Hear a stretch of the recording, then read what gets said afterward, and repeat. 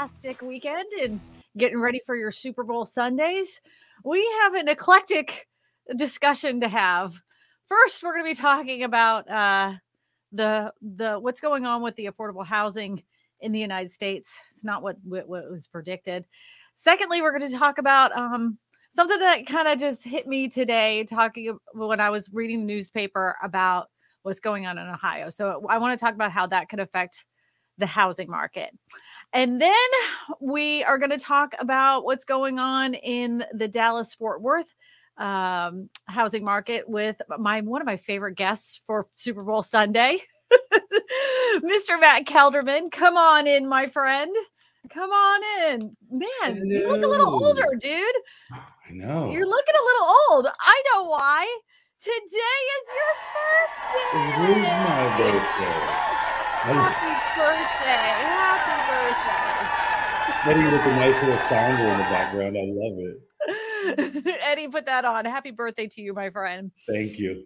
So I know I didn't send you this article earlier, but it was one of those things I wanted to kind of discuss with you to see what you get your take on it. And I want to get everybody in the audience's take as well. So in Ohio, they had a massive disaster that happened with a train that had derailed. In that train was carrying chemicals of vinyl chloride, which exploded in the air, like it had gone into the air. And so they decided, well, the best thing to do before it goes into the groundwater was to set it on fire and let it kind of dissipate that way. People were told to leave the area. They leave the area. They come back. Their chickens are dead. Their dogs are sick. And they're starting to show videos of, basically fish dead in the river along the way. But they're telling the EPA, a government agency, is telling them that the water is safe and not to worry about it. This is what I was thinking is that, like, first thing that most people say is, don't worry about it. Don't worry about it. It will be fine. Well, if it's not fine, just move. How are people like this supposed to move? They can't leave, even if their house was just, say, in pristine condition. Who's going to buy that living in an area? It's even entered the international spotlight last Friday when the eastbound Norfolk Southern train derailed and caught on fire. I was told that it was set on fire so it wouldn't go into the groundwater. This to me seems very similar and reminiscent of what happened in Michigan. What do you think people should do if they own a home? Funny this came up today. I was having this conversation with my missus actually just about rental prices in general, and we were talking about how when home prices go up, rental prices in areas go up, and to the affordable housing conversation, people can't just up and move. They're like, people say this all the time. We're like, if you don't like it here, just move somewhere else. Their kids go to school here. Maybe they're like me and they have geographical restrictions due to custody stuff and that you couldn't move. But you don't have an asset to sell. You don't have a job to go to. Your whole family's here. Why should people be forced to move out of a place, especially for something like a train derailment and terrible chemicals being spilled everywhere, right? But more importantly, like we're seeing this all over the country with this sentiment of people, it's like, well, just move somewhere you can afford. Most people, including even people who may have means, aren't just going to up and move and uproot their entire life tomorrow because they have to. It's just a crazy sentiment. I hadn't seen that story at all until you just brought it up. I was kind of trying to find an article about it. It's pretty nuts. Yeah. So it just reminds me, somebody else said the Love Canal, but I mean, if you look in Flint, it was Flint, Michigan that had that problem. And to this day, they are still brushing their teeth. They have to go down and get an allotment of bottled water to brush their teeth and bathe. And when people say, well, why don't you move? They're like, how are we going to move? I have this house here. Who's going to buy it? Like, and look what's coming out from the tap. Who's going to buy this house? Where am I supposed to go? Yeah. I can't just leave a mortgage payment, and the bank doesn't care that the water isn't, like I have to pay this. And I think that there should be some kind of restitution that's brought up for these people that live in these areas, that they They find a way for them to be able to leave, because to raise children in an area that is contaminated, that will make them sick for the rest of their lives, is not, it's just not humane, in my opinion. Don't these companies always end up finding some kind of loophole, especially in the insurance, where it's like we had to pay out a certain amount, but we only pay out a certain amount per person, and you know what I mean? That's the thing about this, is it doesn't even make the people whole that it's supposed to make whole in the first place. Well, they've dragged it through the courts for the longest time, and they try to justify what they did. You know, that's what they did in Flint. That's why it's going on for so long. You know, they just keep dragging it out. You know, and that's what will happen with this. They'll drag it out, and those people will have to suffer all this time. But I just don't think this is the way we should handle it. You know, like there has to be a better way than this, because these are human beings, and nobody deserves to have like contaminated water to their homes. You know, when they bought it, they didn't know it was contaminated, you know, like they made it this way. I don't know. It's my bleeding heart. I just think about those people, and those people with, you know, they have farms, you know, they have those big farms, and the cattle's not cheap. Raising cattle's not cheap, you know, and having all that there, I mean, those animals are getting sick now. What happens to those people? Those farmers are going to suffer from this. You know, can they even grow vegetables anymore there? Like, there's so many unanswered questions, and it's I don't know, it's just gross. And corporate greed is alive and well, and they're going to find some way to get around it and drag it out for eons.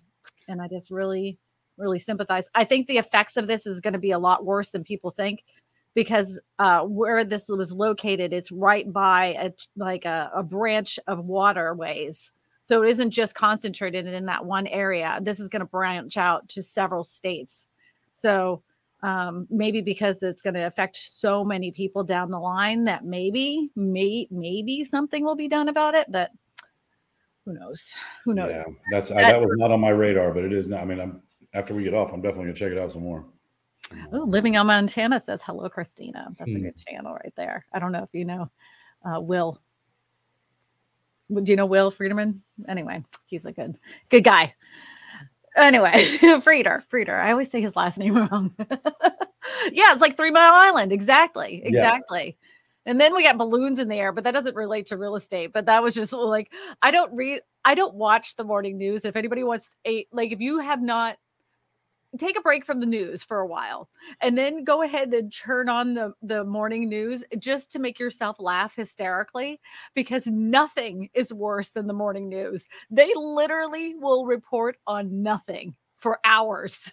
It was Tom Brady in his underwear. And I'm like, we have contaminated water, and you're talking about Tom Brady's underwear. It just also goes to show how we can all put ourselves in our own little bubble when it comes to this kind of stuff too. Because like I didn't know the balloon thing was happening until the day before everything kind of popped off, and it was because the algorithm on most of my social media is just keyed up to football and soccer and whatever my kid watches on YouTube, and so I don't even see any of that stuff. I generally look for articles online for real estate. You know, I want to see what people are saying, what the experts are saying. I'm constantly reading that stuff. So it doesn't normally pop into my feed. It just so happened that it was a story under the story I was reading about affordable housing, which is, you know, my wheelhouse. And the article was talking about affordable housing. And right under it was this oil or this chemical spill, and how many people were affected. And then they, like, the part that blew my mind was like, they set it on fire. You know, they were like, oh, we just don't want it to go in the groundwater, so we're going to throw it up in the air, this big dark plume of smoke. It's totally fine, but we're going to have, just out of abundance of caution, we're going to evacuate 1,000 people, but you can come back in a couple days. They have them come back, and their chickens are all dead, you know. Like, that's the article I saw. It said dogs and chickens and just local wildlife. It's just all. Yeah. And so then I don't get on TikTok very much, but I got on TikTok, and they were showing people, you know, people have their phones. So they're out there, like, look at the rivers, and they're like foamy and soapy, and there's nothing but, you know, carcasses everywhere. It's like, oh yeah, I couldn't go back. I would take bankruptcy. I wouldn't go back.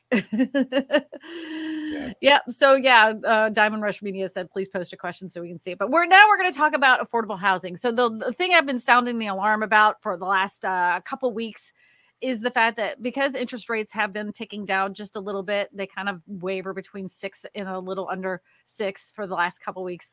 I've just noticed an increase of activity with first-time home buyers.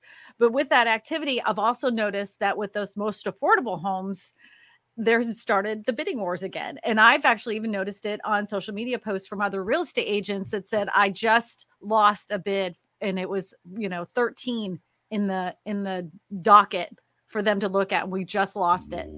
And it was because it was in the most affordable range. And this is what I'm sounding the alarm about, is that, everybody keeps talking about a housing crash, but I don't think it's going to happen in the most affordable home sector. So what do you say, Matt Kelderman? In so many markets, that affordable home sector is, like you just were talking about, still flooded with so many people.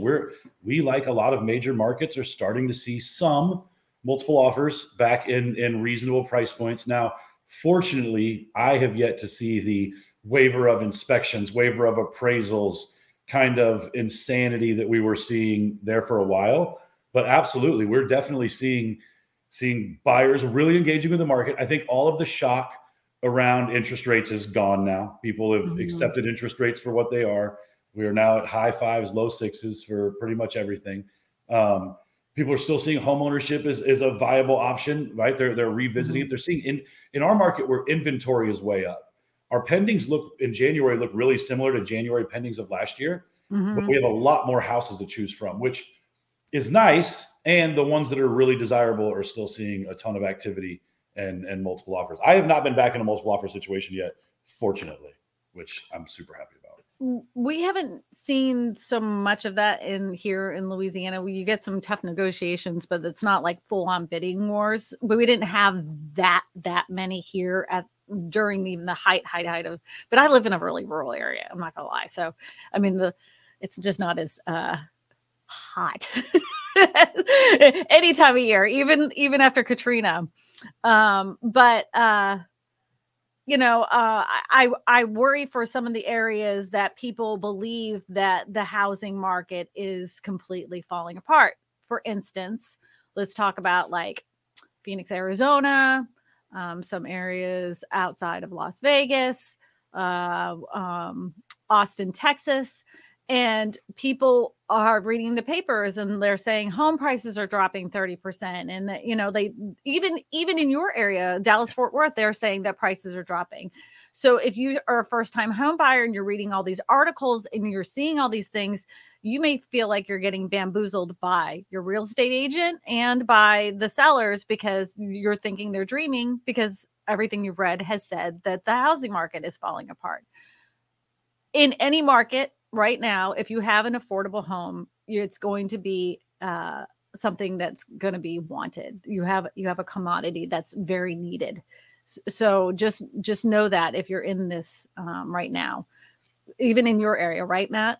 Well, no, yeah. And here's the thing is the two things can work together, right? Home prices are down, maybe not 30% here, but I bet you they're down here 23, 24% from where they were May of 2022. Which is by all trending kind of numbers that we see locally, that was when the peak of the market was May 2022, right? And we've seen home prices come down significantly since then. The deal is they were still up probably 20% from where they were in July of 21. And the affordable houses have become even more desirable because there's even so few of those now. It was not hard to find good homes in parts of DFW under 250 before all of this run up. Those are very few and far between. I had a buyer recently who her max price was $180,000. We were exploring if you're from DFW, you understand how huge of an area it is. We were exploring every market where you could get single family homes under 180. She could not. Ultimately, she decided this market wasn't for her, and we found a different solution. She couldn't find anything that was just in a decent enough neighborhood that was in decent enough shape. She was fine with buying something that was in okay shape in a neighborhood that was maybe a little less desirable, or something that was in rough shape in a nice neighborhood. She couldn't even make that match. The only thing so anything under 200 has become very, very difficult to find. and anything under 400 is really, really attractive to everybody. Jacqueline Smith says, Phoenix, 33 years in the business. Our market has picked up. It's back to normal, and we're not crashing. So tired of the clickbaity stuff. Well, I won't mention names. They are presenting false narratives. And I understand that. But, like when you read headlines, you can take anything, any kind of information, and twist it to shape into what you want to say. You can take any chart and make it seem something else. And a lot of them do that. It's wrong. It is wrong. But no matter what market you're in, even if Phoenix was still, let's just say Phoenix home prices were collapsing to the ground, it still would not make the most affordable homes available right at this moment. Exactly. And not only that, like, to find a house in the under 200,000, and Jacqueline, you can answer this. To find a home under 200,000 in Phoenix, I'm sure is very difficult to find, right?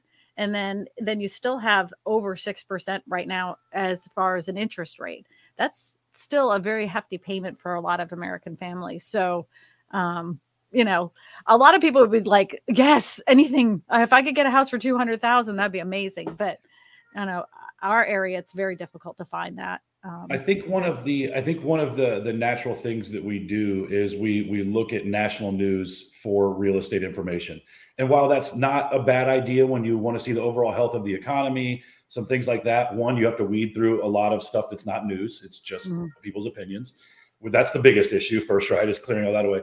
Secondly, real estate's hyper local. It's just what is happening in even certain parts of Dallas isn't the same as what's happening in other parts of Dallas-Fort Worth, right? So anybody who kind of, one, as real estate agents, sometimes we have a tendency to jump in some of these groups that we're on and be like, market still, like, and debate each other about the real estate market, even though like the laws in our states aren't even the same, which is crazy. Even the interest rates in each state are not the same.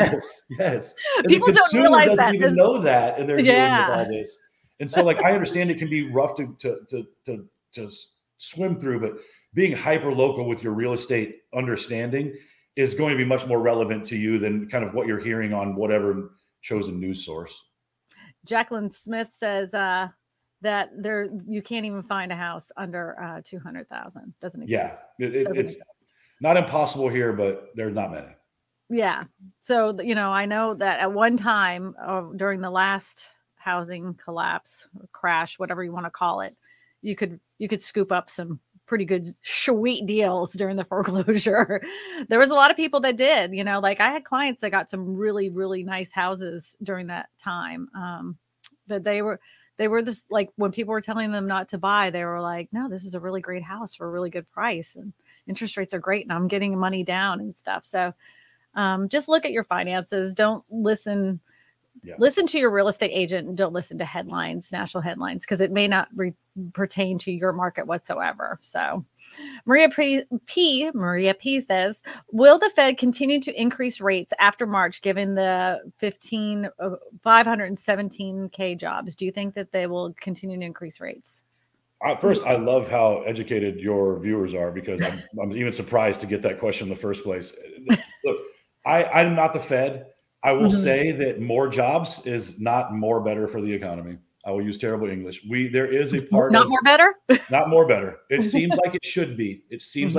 But there is part of this interest rate and the overall health of the economy that has to go through pain. And look, maybe we're not going to go through it, but I would say 4 or 5 months ago, my opinion was we need to have unemployment at a lot higher than it's gotten to in order for the economy to really break this fever that we were seeing. It seems that we have somehow managed to coast through Q4 and into Q1 without having to have a bunch of jobs. Interest rates appear to have settled down. Consumer products still suck to buy, right? Like everyday stuff like milk and eggs are like, the amount of money people are spending is not any better, which might be like the shadow thing in all of this. Yes, more better. But the reality is, I still do think as long as we are still adding jobs, we're not going to see interest rates going lower, right? Well, it depends if they continue. It depends what the bond market does. We'll find out what happens. That too. If they continue to go up and they keep increasing, it could mean that the bond market reacts in a way that will keep them in the high 5s, low 6s, which isn't, to me, is not a terrible place to be as far as an interest rate is concerned. I wish I had saved it, but I saw a TikTok of a guy. He's like, all those people that said I was stupid to buy a house at the end of 2021. Well, let me show you. Here's my interest rate. It was like 2.75. He's like, I'm dying in this house. This house will be buried with me. I'm not going anywhere. Yep. I was reading the comment section. They were saying the same thing. Those people that have those interest rates in the twos, they're not moving unless like God has picked them up and taken them out. Yeah. And look, they wouldn't right now, but also like, let's say you closed on your house in May of 2022 and you still got that interest rate from April of 2022, but you overpaid by 150 grand, which there were people doing that here. Yeah. And you're now sitting on a $600,000 house that you paid $725 for. Like, that interest rate better be super exciting to you, because but it will come back. It will. They and will come back, and they use their own money. They didn't finance that money. They use their own money. That's been the best, and that's the biggest reason why we're not seeing this market take a giant dump right now either, is because this wasn't. You and I have been saying this for months. This wasn't the type of market that was going to lend to like complete collapse. This was real people. This is real cash coming out of people's pockets that was funding these overappraised values. Right. Like, and I saw somebody comment earlier. We haven't talked about this in a while. I don't see the same corporate purchasing and insane investor purchasing that we were seeing a few months ago either. Depends on where you're at. Yeah. At least here, that's what I'm saying. Here, I don't see it. You don't see it there. There are other states that are starting to see an increase of that. But that's a good point, though. I think the way that people want the housing market to crash, the only way would be if these investors were not making enough money on their REITs, so they had to dump some of their investments. So they started flooding the market in some of these hot areas that they overpaid for houses just to get them off their books, so their REITs can still perform for their, their investor buddies. Yeah. That would be the thing, because they have bought so many houses. At one time, it was 1 in 10 houses that were bought by a corporate investor. Yikes, fruit stripes. And they were overpaying for them, Absolutely. So question. I co-own a house and I need to get it overhauled, cleaning, flooring, and garbage removal, and in turn turn it into an investment property. But how do I get my mom to hand the ownership over to me? Ooh, wow. I would get with a title attorney to see if you could work something out. Now, most likely you're going to have to buy out her share of the house, and you're going to have to see if you qualify to remortgage the house with that qualifying share that you're going to be adding to it. That's how you would do it, in my opinion. What do you say, Matt? Yeah, I mean, like on the buttoning up side, and you wanted to, if the person agreed to it, right? That's how you would go through all of it. I think the human side of things. Find a local real estate agent that you trust, and maybe even someone who can GC the deal and put together numbers, and maybe just go to your mom and say, hey, look, here's how this could really look for us. For this amount of money, we could do this to the house and then sell it or lease it out for this. And here's what the long-term play looks like. I'm a fan because the reason I'm figuring you're asking this question is there's a little bit of tension on who wants to do what with the property. That's not uncommon in real estate. You see that all the time between spouses and people in homes. They don't want to do the same thing. I would encourage you to come with information and data and show the other person what your game plan is, right? Instead of just kind of trying to like do the thing that you want to do. Say, hey, look, here's what it's going to look like. Here's what the ROI is. Here's what we could spend. Here's what the long-term investment looks like. Let's do ROI that. means return on investment. Return on investment, exactly. So you do all of those things and then go to the other co-owner and say, hey, here's what I would like to do. And then of course, if it becomes a contentious situation, you start having to work it out from there. But seek to come with information first. You might get a little bit further. Yeah. And parents can be stubborn though. I have some stubborn parents. Yeah. I'm not saying that's going to work. I'm just saying at that point you would have covered your bases and have a clear understanding of what you need. Maybe you don't even need to battle with this person. Maybe they'd be maybe a little bit more amicable than you think they are. I don't know. Well. If not, sue her. It's just your mom. No, don't your mom. Golly, Matt. Sue her. Take her to court. I'm not a professional. Take her to Judge Judy. Yeah, exactly.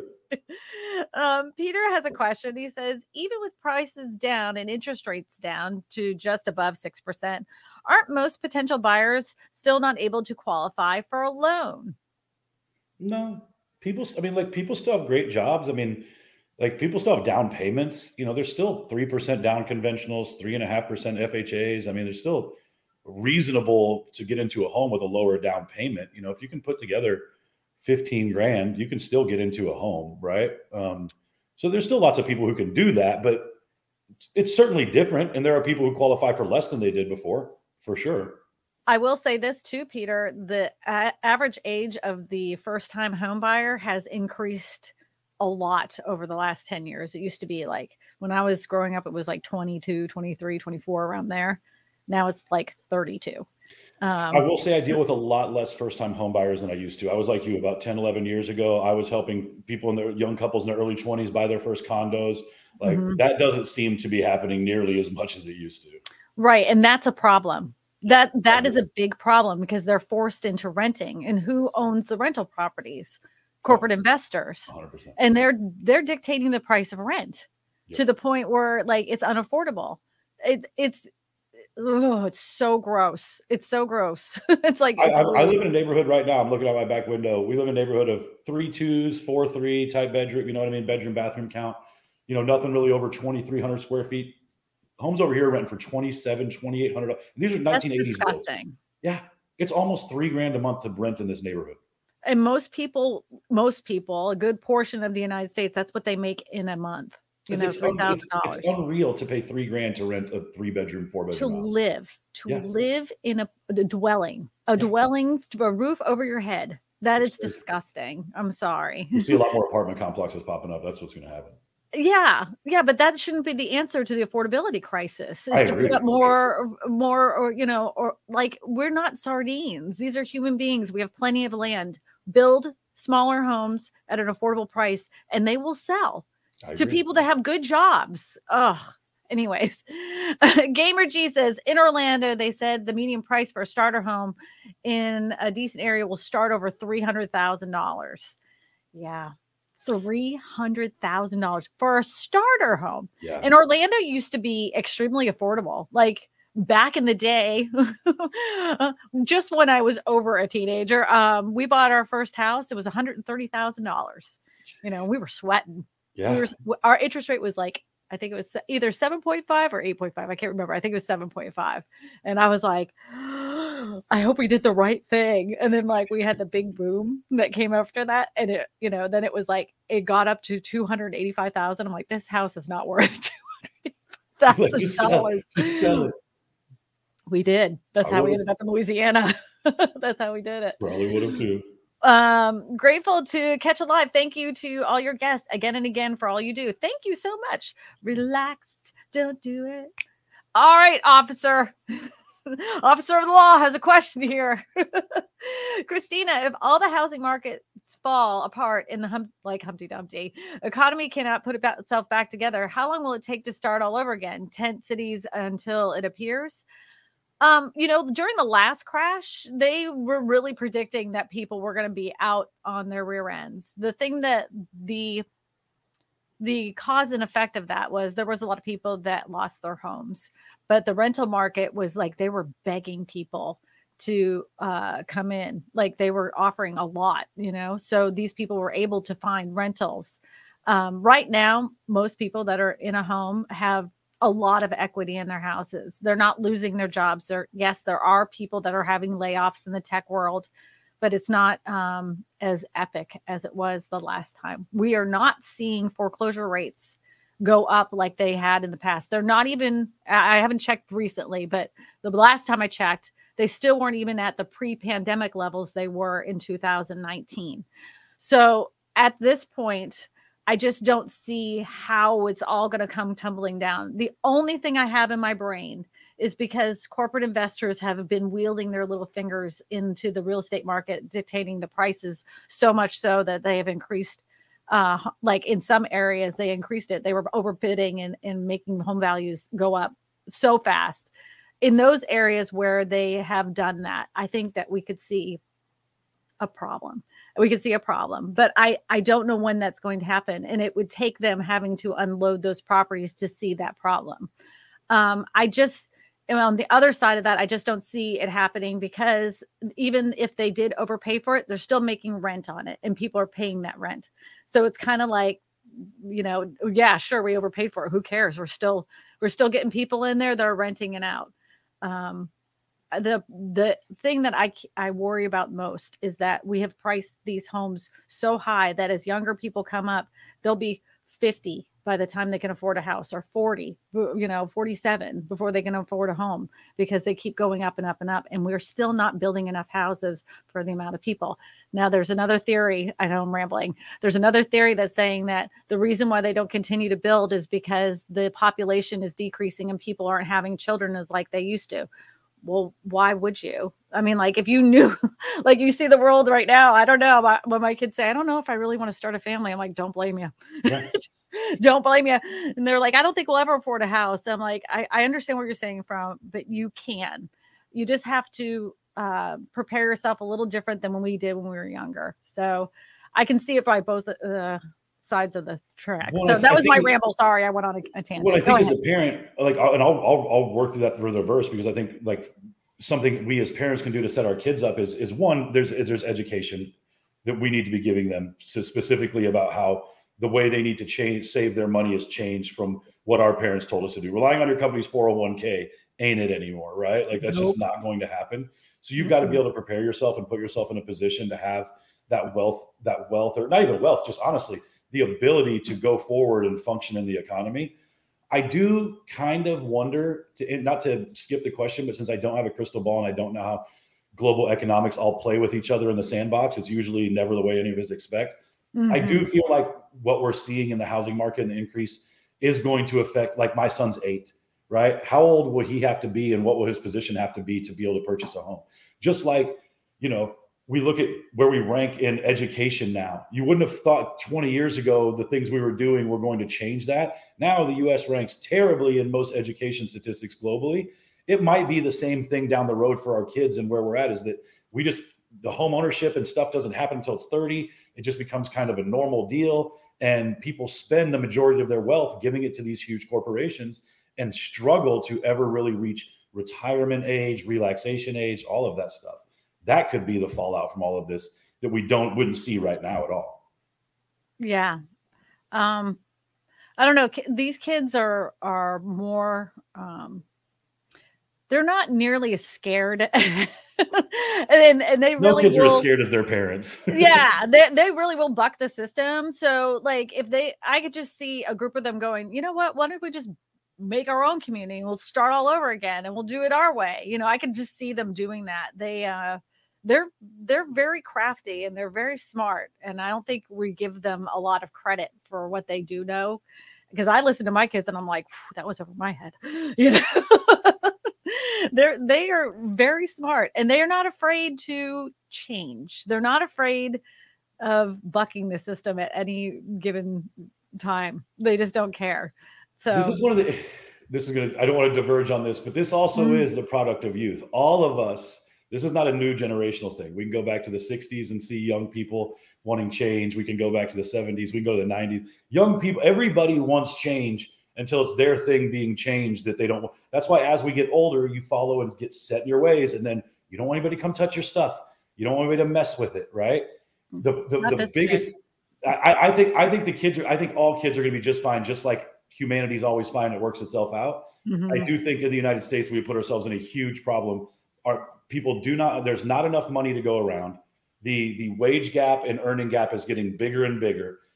Colleges matters more or less. I can't tell if college matters anymore, right? Like, I don't have any idea. They're not being set up by a system that's going to help them very well going forward. And that is where housing is reflective of that. What's that? And housing right now is reflective of that. Very much so. Very much so. Rents are too high. Home prices are too high. Yep. Interest rates are okay. But Chris asked a question, said, do you estimate the interest rates going down to the 5s in 2023? If they're going to, so I've had a couple people on, and they talked about it hitting the 5s. It did hit the 5s on a Thursday for like a few minutes. A good 2 hours. By Friday morning, they were back up in the 6s.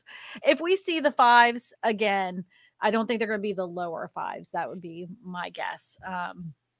But I think that's where we're going to be. I think that's going to be our happy place for quite some time. It's going to be in the 5s and 6s. That's my That's my crystal ball prediction. What do you I say? agree completely. Yeah, if you say 5%, like 5.0, no.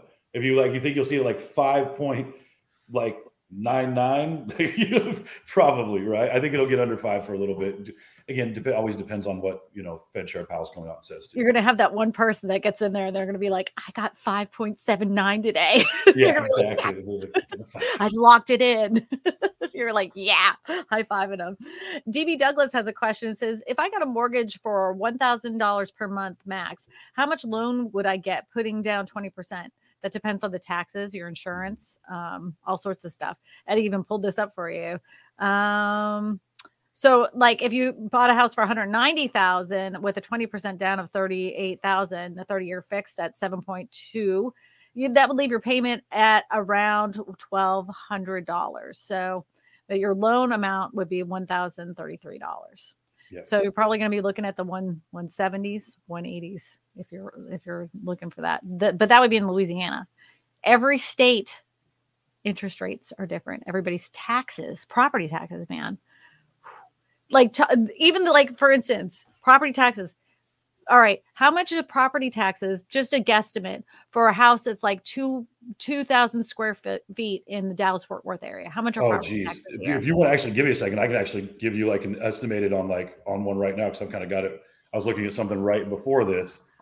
Now, are you guys a homestead state? Do you get to do your homestead tax exemption, all that stuff? Yes. Yeah. Okay. Yes. So with homestead. So our property taxes here, our house is 2,200-ish square feet, I believe. Okay. And my property taxes are just over $2,000 a year. So our property taxes here are higher than some places, not as high as some of the East Coast, right? Like Jersey, some of when you see like the really high states. Mm-hmm. I'm pulling this up right now because I wanted to see. So I've got I've got a newer construction. It's a 2,000 square foot house, like for sale for, around the mid to low threes. The unexempt taxes on that. I don't want to bog down the show. Keep going. Okay, anyways, yeah. They're not great here, but they are getting higher, and that's one of the bigger deals. What's the amount? Well, I can't really pull it up. I want to say like 7,700. Yeah, 7,000, like around 10 grand. Like right around 8,000. I think, yeah. And then you have an insurance on top of it. Now here in Louisiana, our insurance is high. Not gonna lie, our insurance is high, but we have some flooding issues. Just so everybody knows, I know I've said this several times, flood insurance is not part of your homeowner's policy. If you happen to live in a low-lying area that has never flooded before, but back in the day they heard that there might flood, get yourself some flood insurance. It's very inexpensive. It's like $500. Get yourself some flood insurance for peace of mind. I'll tell you what, the people that were affected in 2016 that had flood insurance, they only had a lot of people only had the flood insurance that covered the house, but it didn't cover the contents inside. So yeah, they got their house fixed up, but they have no furniture, clothing, all that stuff had to be thrown away. Pots, pans, all the mold that had grown on there, gone, done. You can't bring it back. And so just know if you are in a low-lying area, flood insurance is something you need to have. It's very inexpensive and it's not covered under your traditional home policy. This was not an endorsement for any kind of company. I'm just telling you. Yeah. And another thing too, if you're thinking about moving to an area, find out how much the car insurance is. Louisiana car insurance is high as well. I saw a commercial. Debbie Brady said, I saw a commercial for title lock. Have you seen title theft before? Title insurance is one of those amazing things that I've never really seen go wrong. It is there for every single transaction. And I've had a couple of minor issues as far as surveys and fences encroaching and things like that, but never had a real title claim where like Uncle Jim's niece came back and said, hey, this is my land, give it back type of thing. You have? I've never had that happen. So in the state of Louisiana, inheritance law works a little bit different. So when someone passes away in your family, if they do not have a will or they don't have a will that was filed correctly, everything goes down to the children, not the spouse. So all the kids get a property like that. And I had a property that my buyer was purchasing. And in order for that to close, they had to repair the title, and they had to have 36 members sign off on this house. It was only $35,000. I've never seen a title like this. I mean, they were just round robining in, just signing away. And they were all waiting for their check for this $35,000 house. What an amazing feat to get those 36 people all together to do all that too. Like, that's pretty impressive. And you saw every walk of life. You saw from the top of the hill all the way to the bottom. I mean, it was literally the whole way, the whole gambit all the way through. Now, I have sold a property that had a family burial plot on it. And that was interesting because I learned very quickly that when there is a legit burial plot that's registered and everything on property, you can never, forever restrict rights to the family of that person coming on that property and paying their respects. I like that. If it is your home, they will always allow the family members to come on, because the buyers ended up buying the house, but we're not going to for a while until they understood that, because they're like, we don't want them coming on the land. And like, well, you can't not let them. Yeah. And those are the best neighbors to have. They're super quiet. They're super. They are, man. I don't know. Like, as a kid, I always thought that was like, oh, I'm not going to do that. And then I'm like, now I'm older, I'm like, I would totally do that all the way around. Those are the best neighbors to have. They never complain. So, and another thing with title insurance too, it's just a peace of mind. You can have all sorts of things that happen. And when you get make sure that the title insurance, when you're getting your closing statement, settlement statement, you have title insurance for yourself, because you might see title insurance on that closing document, but that refers to the title insurance for the lender. Make sure you have your own title insurance, and it's a one-time fee. So just go ahead and get it. Peace of mind. It's one of those things you think that it won't pertain to you because you bought a brand new house. I had that happen too, where they bought a brand new house. We went to sell it. The people that were purchasing it got a survey, and the house next door was over the property line. Luckily, these people had title insurance. The builder cured the whole problem, but I mean, that was an issue. So yeah, title insurance, another thing. Flood insurance, title insurance. Who knew that this was going to go like that today? Diamond Rush Media says, update your wills. If you've moved to a different state, so they're valid. This is 100% true. 100% true, because the laws in each state are different. So you want to make sure that your will is updated. And you want to take a look at those every once in a while too, because your will could relate to children that are now older, that are, if you have your whole will and it's set up about the care of your children and they're now 18 and 20 and 24, you're not going to have them living with their aunt anymore, Yeah. So yeah, it's good to update those as well. I need to do that. I need to update my will. Smart Think has a question. Do you still stand behind Boxable? Word is they're raising even more money and still basically haven't produced anything for pre-orders. Seems like a money pit failure with no product or scalability company. They're building more factories. They're obviously building houses. I don't know anybody that has one. Other than Elon Musk, I don't know of anybody that has one in their backyard. I wish I knew more about them than I do. I do believe that the product is a real product. I went and saw it myself, saw the factory, saw how they were making it. It is water resistant. I think it will solve a lot of affordability problems in some areas, especially around that California, Arizona area. It wouldn't really necessarily work here in Louisiana, but I think it's a good product. I just don't know when I'm going to see them in people's backyards. Do you know anybody that has one? Matt? I do not. I don't know. This is definitely way more your wheelhouse than mine. I don't know anybody who has one.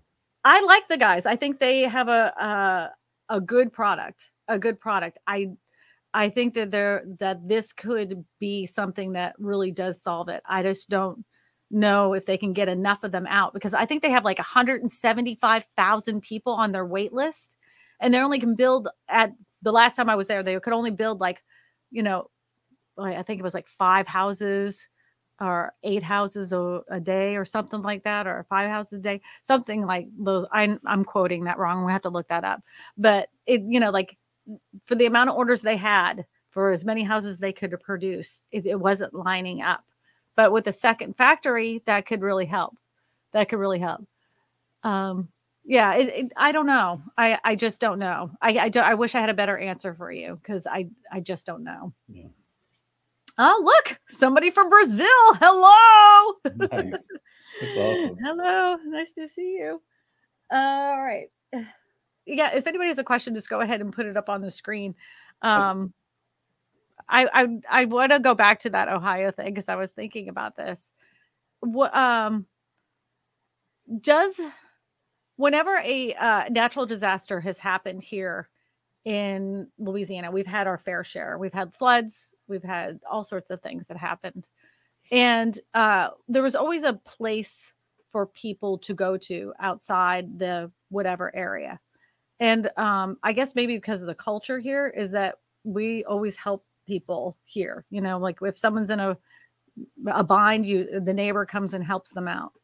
I just hope for that area they do the same thing. The thing that is going to be different for them than it is here is that whenever, for instance, whenever Katrina happened, all those people had a lot of displaced homes. They couldn't rebuild. Insurance came in, and all the surrounding areas exploded because people needed to find a place to live. I don't know if that's even possible. Like, because I don't think I would live within 2,000 miles of that thing, let alone 500 miles or 30 miles outside that area. So I worry about that. I know that totally, like, it's on my brain. It's kind of one of those things that I'm going to lay there tonight and still think about those poor people and their pitch and their chickens and their pigeons and their livestock and all sorts of stuff. But my other worry is that I'm just seeing so many more people in looking for an affordable house in that first time home bracket that can't find anything affordable in their area. And if they're not going to build enough houses and we're just going to keep shoving them in apartment buildings, that's not a good way for our kids to build wealth. And I think it's up to us to demand in our areas that they build smaller, more affordable houses and squash out the people that are like, I don't want those. It will bring down my property value. Those people need to just zip it. Zip it. Do you have those NIMBYs in your area that talk about affordable housing? Yeah, I mean, like there's definitely conversations I think around it, like here locally, like there is everywhere. Mm-hmm. This is one of those places where I know you and I always I see things the same as you. I'm just so much more pessimistic about really being able to get that stuff done. And the reason why is just everybody loves this idea until it affects them, right? And all the people who needed the hand up or needed the smaller home to get started when they were kids, now that they have a home and it's in a bigger neighborhood or whatever, I will say one of the, they don't want that near them. I will say one of the neat things about Dallas Fort Worth is because we do have so many different pockets of different types of home and different affordability, there are areas where I think this works, right? Because there's just not a lot there already. We do have a lot of room to spread out. I also understand that's not everybody's situation, right. It's not New York City. Yeah, I get exactly. that. Exactly. And, New York City is a hard one too, because it's like, I feel like even I know some real estate agents there, and it seems like even the real estate market, that is just a renter society, right? Like, Well, yeah. You know what I mean? That one specifically too, but I don't know.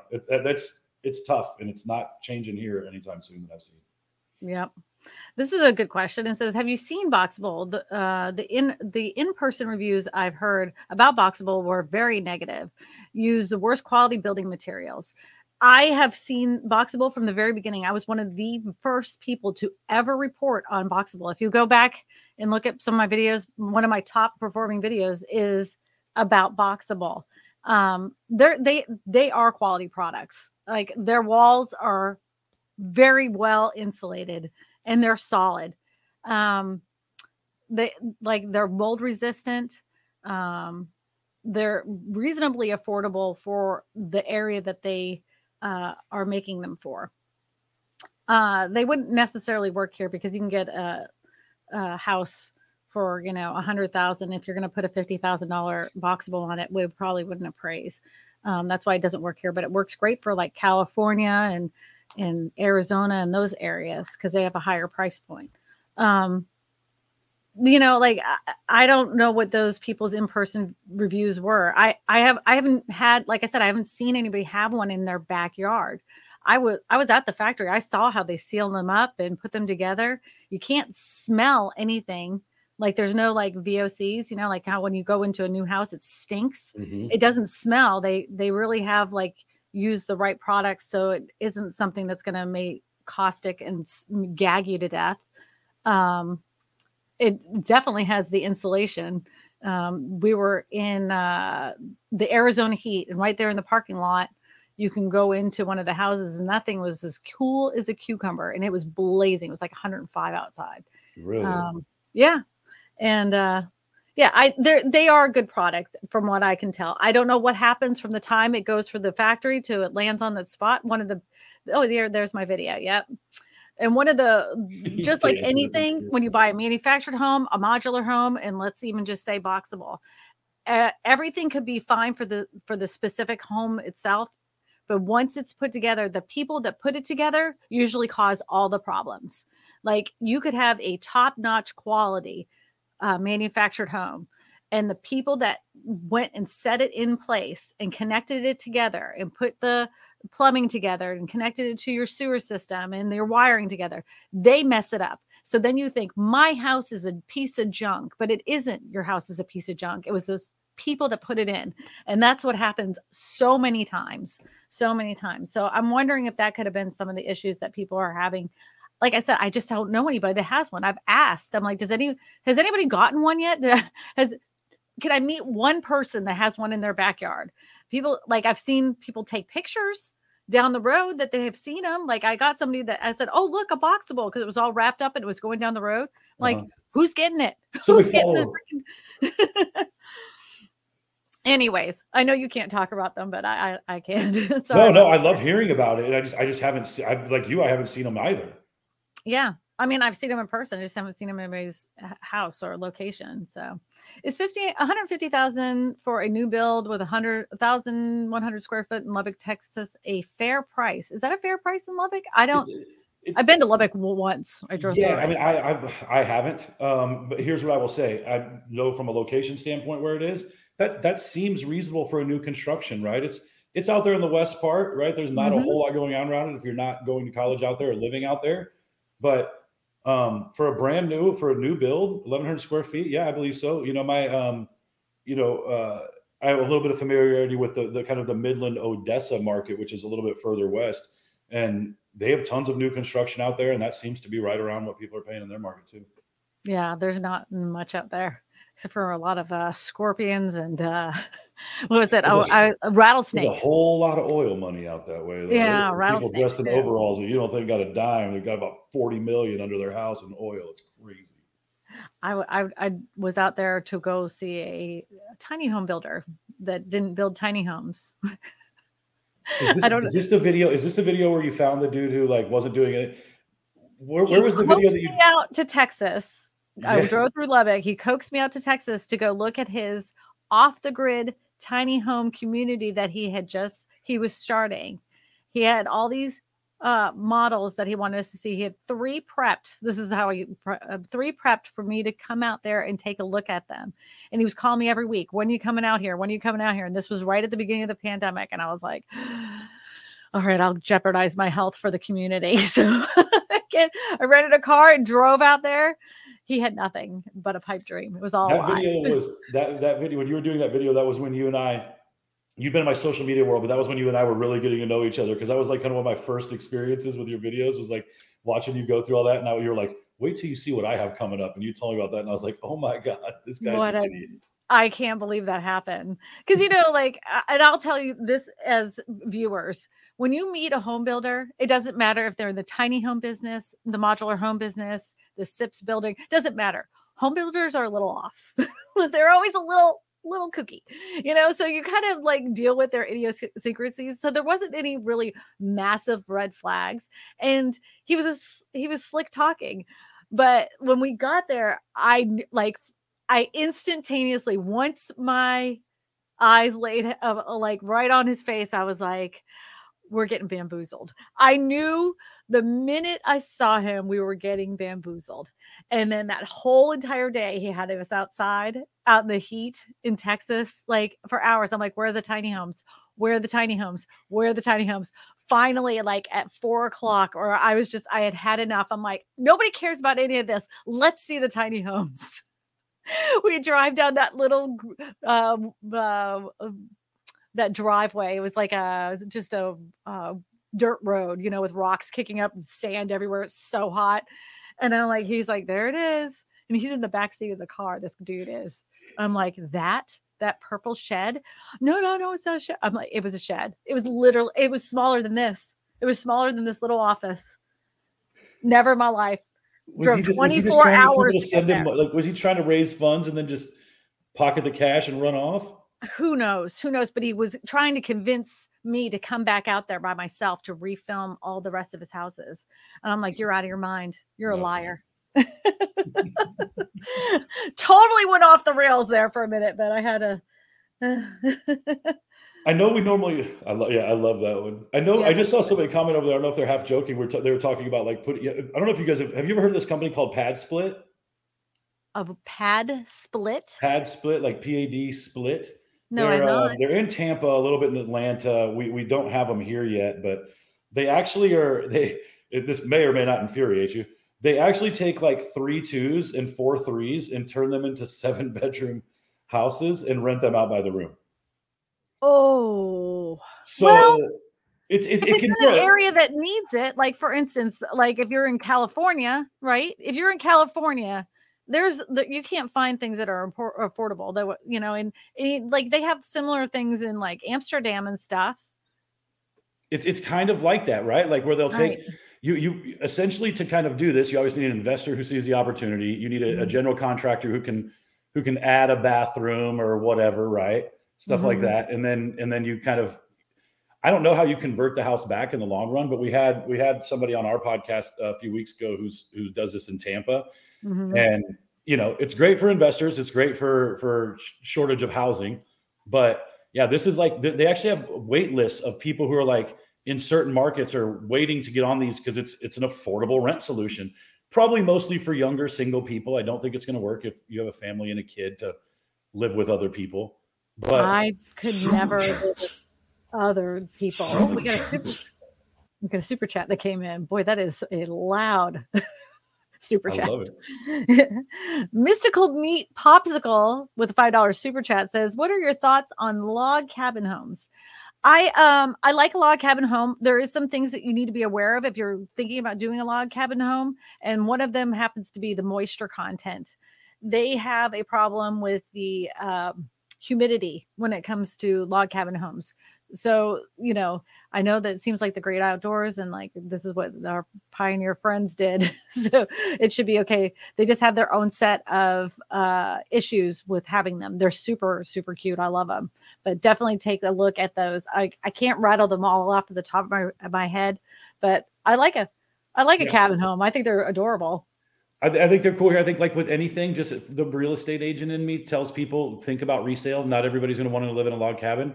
So if this is not your forever home, or it doesn't make sense with wherever you're building it, meaning it's the only log cabin home there is, just keep in mind that if you need to sell it down the road someday, it might not appeal to everybody, which ultimately could potentially lower the amount of money you get for it and its desirability. That's just me warning the investment part of it. But right, you would have to have it in the right area. You're right, because if we have a few of them around here and they don't appraise well. You're right about that. Now we're just a little bit south of like Broken Bow, Oklahoma, which is where my family and I go every summer just for like a week.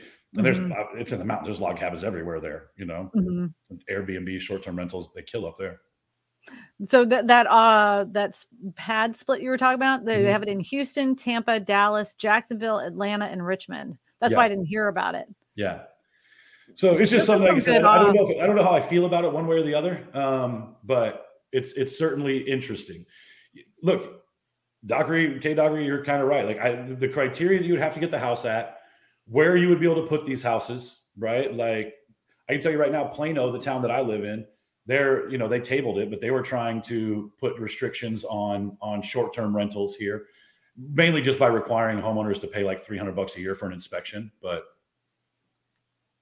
I got to tell you this. So since it's Super Bowl Sunday, so the Airbnb like the Airbnbs that are all around, like for Super Bowl right now, are like, they know statistically they get rented out like 82%. Right now, they're only renting about 52%. They're doing terrible. They're doing terrible. And it's Short-term rentals are not great because everywhere right now. well, it's because a lot of them were like, "Hey, we can make bank on this," and decided to up their rents, and they're not doing it. And one of them had it up to $1,200 for the weekend, then brought it back down to $500, and nobody's still renting it. So this will be interesting to see if some of these Airbnbs that were in this business, like trying to make a buck during the pandemic, are going to end up putting their houses up for sale or turning them into long-term rentals, which wouldn't be a bad thing if they did long-term rentals, because My business partner owns two Airbnbs, and they're actually in the same neighborhood. One of them is performing quite well. The other one isn't. So he's actually going to convert the one into a longer term rental. It just makes more sense. There's what do you mean convert? Like how is it? I mean, you essentially, the really crappy part is you just went and furnished this whole stinking house for it to be an Airbnb. So the real problem is now he's got to go store all this crap because nobody really wants to rent a furnished house. No, you're wrong. You are wrong because there's so many executives that are like, I want a house. I don't like, even here in my little Hoboken, little small town outside of Baton Rouge, people will rent fully furnished houses. They're very excited so they don't want to furnish an apartment because they're only going to live there for a year. Like they're only doing it for a business for this period of time. So I would at least try. And then, if you are in this situation and you need to sell your Airbnb and you have all this stuff, contact other real estate offices that do staging, because they may buy your stuff. They might buy your stuff for a discounted rate, by the way. Don't think you're getting top dollar for your used furniture. We tried to start a staging company one time because we thought it would be like a good business to go along with our real estate team. It's shockingly hard to work the logistics of a staging company. We ejected from that after like 60 days. The staging really does work if you're in a market that is struggling. If you're on the struggle bus, let your real estate agent stage your home. But if in like the market we're in, even to this day, you don't need to have expensive staging done to your house to have it sold quickly, especially if you're in that affordable housing range. I mean, I've seen people have toothpaste all over their mirrors and they're like, we'll buy it. It's ours. We just need to clean it. So, all right. What are you doing for Super Bowl Sunday, my friend? I'm going to hang out a little bit here for the next hour and a half. I'm going to go pick up my son at 6:00 and we're going to eat steaks and green beans and watch the game. And I kind of have to root for the Chiefs, I guess, just because as a Cowboys fan, I can't have the Eagles walking around here with a Super Bowl victory. So what are the colors of the two teams? This is how I decide who's so red and green. So the Chiefs, let's just go with red, yellow, green for the Chiefs, or red, yellow, white for the Chiefs, and green and white for the Eagles.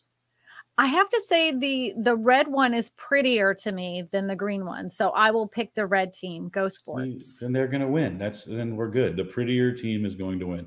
Though I will root against the Chiefs though, because like socially, like you don't know about this, but if you want to get super annoyed by just humans in general, Patrick Mahomes is the quarterback of the Chiefs. Just go look up his brother and watch that goofball on TikTok for 30 seconds, and then you'll want to delete all the apps off your phone. Oh, well, I've limited myself. I actually have a timer on TikTok. I only allow myself 15 minutes on it. Good. It's garbage. What is considered affordable housing? Oh, wow. Okay, here's my answer to affordable. So everybody has a different perspective when it comes to affordable housing. And they're thinking that I'm talking about like Section 8 housing. And that's not what I'm talking about. I'm talking about the average person with the average salary living in that area being able to find the average priced home in that area. Most of the time, like here recently, the average income in the area cannot buy the average home in that area. So it's completely out of whack right now. And it has been for the last 2.5 years. And it was ticking that way up before the pandemic. The pandemic made it like ripped the Band-Aid off, and now it's spurting out because just look at the age range of people being able to find their first home. It's increased exponentially.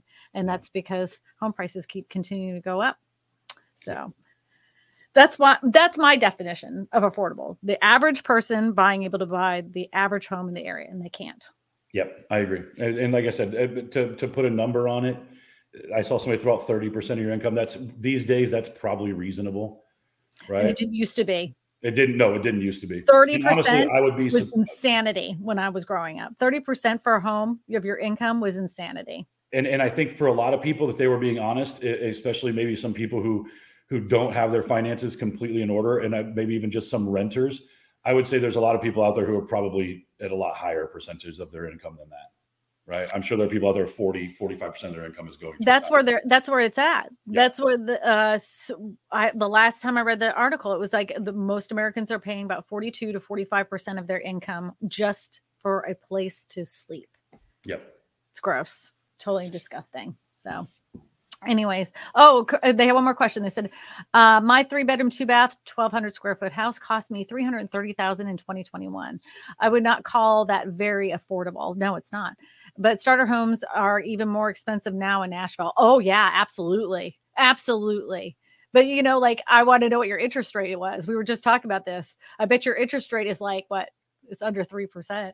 Yeah, you're probably pretty excited. Hold that sucker for life. Yeah. You're never going to get money that cheap ever again in your life. And I would venture to say in most major markets, if you bought in 2021, you're still sitting on a lot of equity because the market was still moving up even if you bought at the end of 2021, you still had 6 months of pretty insane equity run up. Yep, absolutely. Absolutely. 2.8. There you go. There you go. You won. You did the right thing, my friend. You did the right thing. Yep. All right, everybody. I hope you have a fantastic Super Bowl. I hope everybody is safe. Do not drink and drive. Continue to watch the interest rates because they go up and down every single day. And if I quote an interest rate, that doesn't mean that it's the interest rate for your specific state. So always check with your mortgage lender in your local area. Matt Kelderman, if you want to get a hold of him, he has a YouTube channel and he's also on Facebook and all the other social media sites. Eddie's going to pull it up on the screen so you can find him. Look at that good looking mug. He just looks older now because he's a day older. He's a year older now. This beard is just rolling. So I'm just letting this thing go. Yep. You're going to be like one of the bearded men. He's bearded men of real estate. We'll see if they'll let me in their crew. He said he's never refinancing. Of course you're never refinancing. You're never going to refinance, my friend. No, ever. Shouldn't. You should never, not. ever get a HELOC to don't refinance. Yes. So thank you, Matt. I appreciate you for spending the day with us. I know that you forgot it was your birthday. I didn't know until today, and Facebook reminded me, and I appreciate you coming out here. This is the second year that you have spent Super Bowl Sunday with me. Do you know that? We're going to do it every year now. This is it's tradition. I kind of brag that I get to come on your show. So you have to keep having me on. Really? Well, I do have the best audience in the planet, honestly. You do. And now we're on podcasts. So if you don't know this and you want to share this with people, we are now on Spotify, Apple Podcasts, anywhere you can get your podcasts. You can go ahead and download it and listen to us ramble about real estate. This was all over the place. This real estate conversation was all over the place today. I love it. It was because my brain was like, I couldn't get out of my head about those people in Ohio. I shouldn't have read that before I went to bed last night. And then this morning I went down a rabbit hole, just kept reading and reading and reading and reading. Shouldn't have done that. I just think about their homes and what they're going to do and their poor kids and their families and their dogs and their livestock. And I don't know. Anyways, thank you, everybody. Happy Super Bowl. Be good. Stay out of trouble. Don't touch strangers. Look both ways before crossing. Happy birthday, Matt. Look at that. Aw, wasn't that nice? Eddie's so killing it in the production room. Thank you, buddy. Thank you, moderator, for the chat.